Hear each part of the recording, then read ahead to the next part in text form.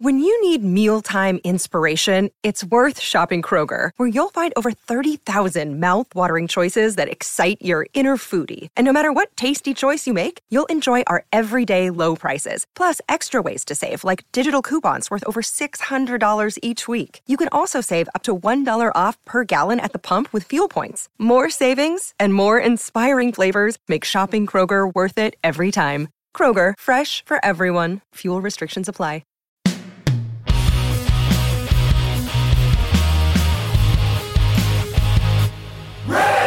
Hello, kids. This is Risk, the show where people tell true stories they never thought they'd dare to share. I'm Kevin Allison, and every Thursday we release these special episodes where we look back at content from our earlier years. Sometimes single stories, sometimes whole episodes. Keep in mind that years ago, people might have worded things differently than they would today. As always, the title of the whole series, Risk, is itself a content warning. This week, a story that Paul Sebas first shared on the podcast in November of 2014. Here's Paul now with a story we call My Lifeline.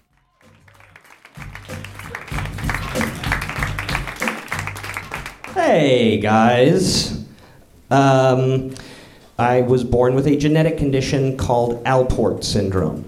Alport's is a very complicated thing. It's very difficult to explain, but the gist of it is basically just that whereas most people are born with 2 functioning kidneys, I was born with 2 balls of garbage. That's what I had. And they just started out bad and got worse from there. I was diagnosed with this condition when I was very young. I was about 5 years old. The doctors found it and they said, you know what, there is not anything really that can be done about this. We just have to monitor your kidney function over time. Eventually it will decrease to the point where you have to go on dialysis and then you have to have a transplant. And that is a lot to lay on a 5-year-old. And I think it probably helped that I had no idea what any of those words meant. I just knew that transplant sounded a lot like Transformers, so I was completely cool with that. That sounded great. Oddly, it really didn't affect my childhood that much. I was a normal, healthy kid. I didn't have to live in a bubble or anything. I wasn't like the weird, sick kid. Just once a year, I would go into the hospital. I'd pee in a cup. They'd draw some blood. They'd give me a Snoopy Band-Aid, and they'd look at some tests and go, your kidneys are okay, not great. Come back next year. And that's all it was, really, for most of my life, up until my early 20s. When I was about 21, went into the hospital, peed in a cup, got some blood drawn. Turns out after a certain age, they're very stingy with the Snoopy Band-Aids. Doesn't hurt to ask. But that year, instead of like, not great, but okay, see you next year, what I got was, we need to talk. Obviously never a good thing in any situation. And yeah, the doctor said, well, this is it. This is the day. Your kidney function has decreased to the point where we need to put you on dialysis, and we need to get you a kidney transplant. If you need a kidney transplant, there are a couple of ways that you can go about doing that. One, the best way, is what's called a live donor, and that's what it sounds like. If you have a family member, ideally, somebody who's a close genetic match to you, they can give you one of their kidneys. Most people have 2, you only need 1. It's a pretty good system, actually. The problem is, as I said, the reason I had to have a transplant in the first place is because of a genetic condition. So replacing one of my garbage kidneys with one of my family's slightly less garbage kidneys is not going to help anything at all. So that left me with a couple of options. One, black market. Couple things about the black market. First of all, it's illegal, apparently. I don't know if you knew that. Second of all, very hard to find. It is not like a farmer's market. They don't put up flyers in the fair trade coffee shop, like second Sunday of the month in the park by the carousel. It's a lot trickier than that. So what that left me with was the last option, and this is what most people end up doing, and that's called a cadaveric donor. Cadaveric, as in cadaver, as in a dead person. And that's what happens if you don't have a live donor. You go on a list with all the people in your area of the country who need a kidney transplant, and you wait. And what you are waiting for is you are waiting for somebody to die. And that is a very weird thing to think about.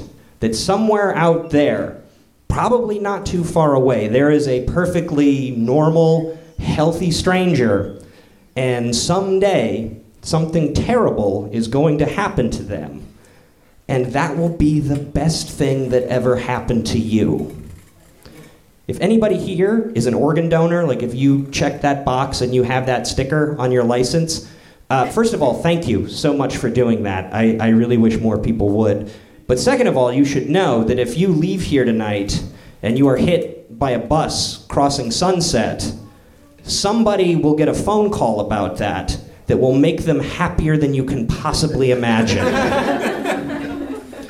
And that's what the transplant waiting list is. You are waiting for somebody to have the worst day of their life so that you can have the best day of yours. And it's very bizarre, which is why all of the language of the process is sort of designed to distract you from that fact. It's all very neutral and very sterile. Obviously, they don't say, well, we're waiting on some people to die so you can get your kidney. You're just on the list. Hey, you're on the list, you're moving up the list, you're right near the top of the list. You know, nobody says, good news, all we need is one rainstorm, somebody will eat it on a motorcycle, and you'll be home free. That's all the subtext. You know, there's just a lot of talk about your kidney. When you get your kidney, everything's going to be great. Once you get your kidney, it's going to be fine. Obviously, ignoring the fact that at that moment, your kidney is out there somewhere, you know, being used by somebody else to live, which is weird. And the thing is, though, after a little bit of time on the list, this sort of sterile language, it helps. It does sort of make you forget this idea that maybe it's a little bit creepy that I'm waiting for somebody to die. What's more, though, I found after a few years of being on the list, I stopped giving a shit if it was creepy or not. As far as I was concerned, motherfuckers were not dying fast enough.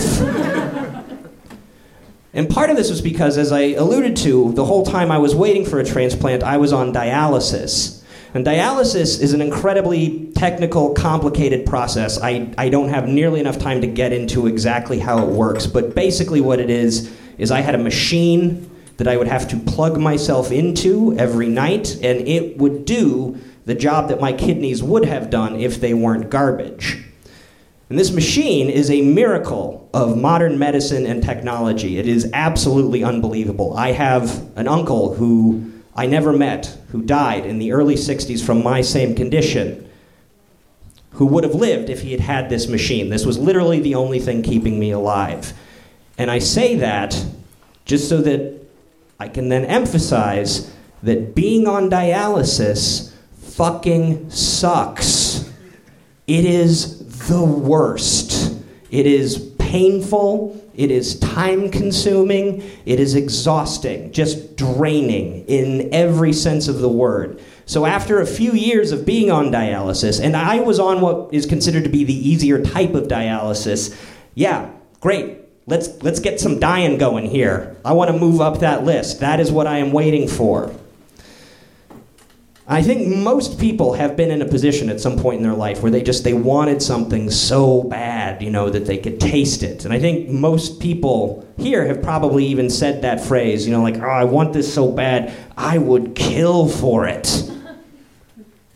I think there are fewer people, probably, who have actually been in a situation where, you know what, killing somebody might actually help. Little murder would actually get this ball rolling a bit. That, I don't know, I think probably just people waiting for organ transplants, and then, like, if for some reason your life is like a Game of Thrones power struggle of some sort, in which case, please come find me after the show, because I want to hang out with you. That sounds awesome. But yeah, I was on dialysis for 5 years. And by the time I got my phone call, I was ready. And that phone call came, and it's like an iPhone was on back order or something, you know? It's like, hey, your new kidney's in. Come on down, pick it up. It's like, great.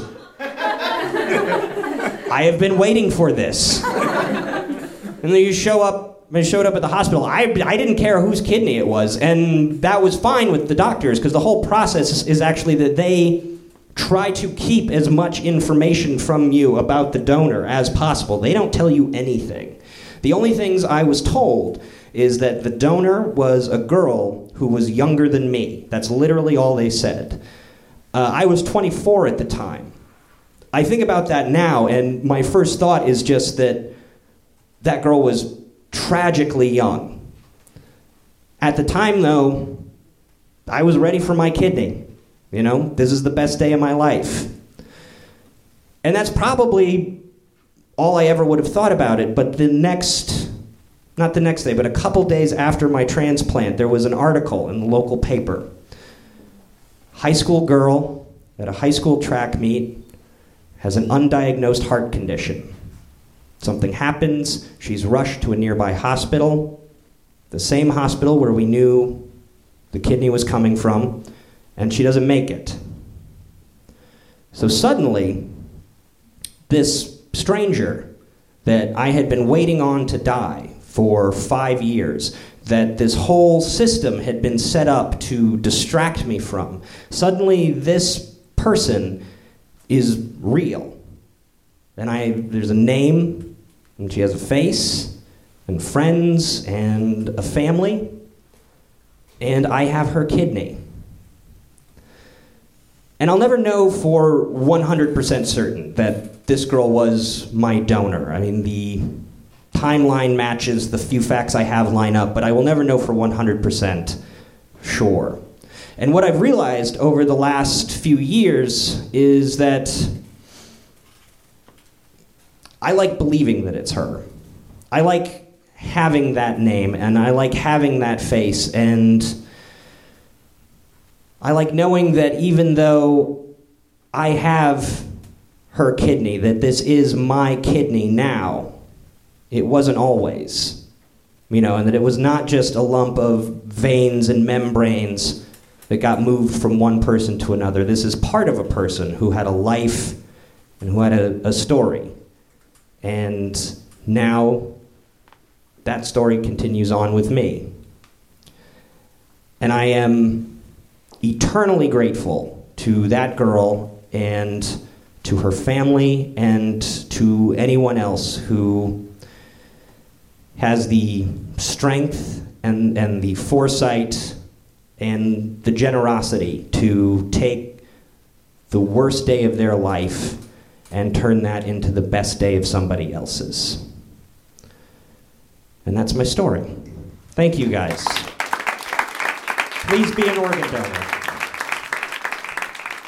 That's all for this week's Classic Risk Singles episode. Now, don't miss out on our regular full-length episodes. There's a brand new one every Tuesday. And everything you might want to know about us is at risk-show.com.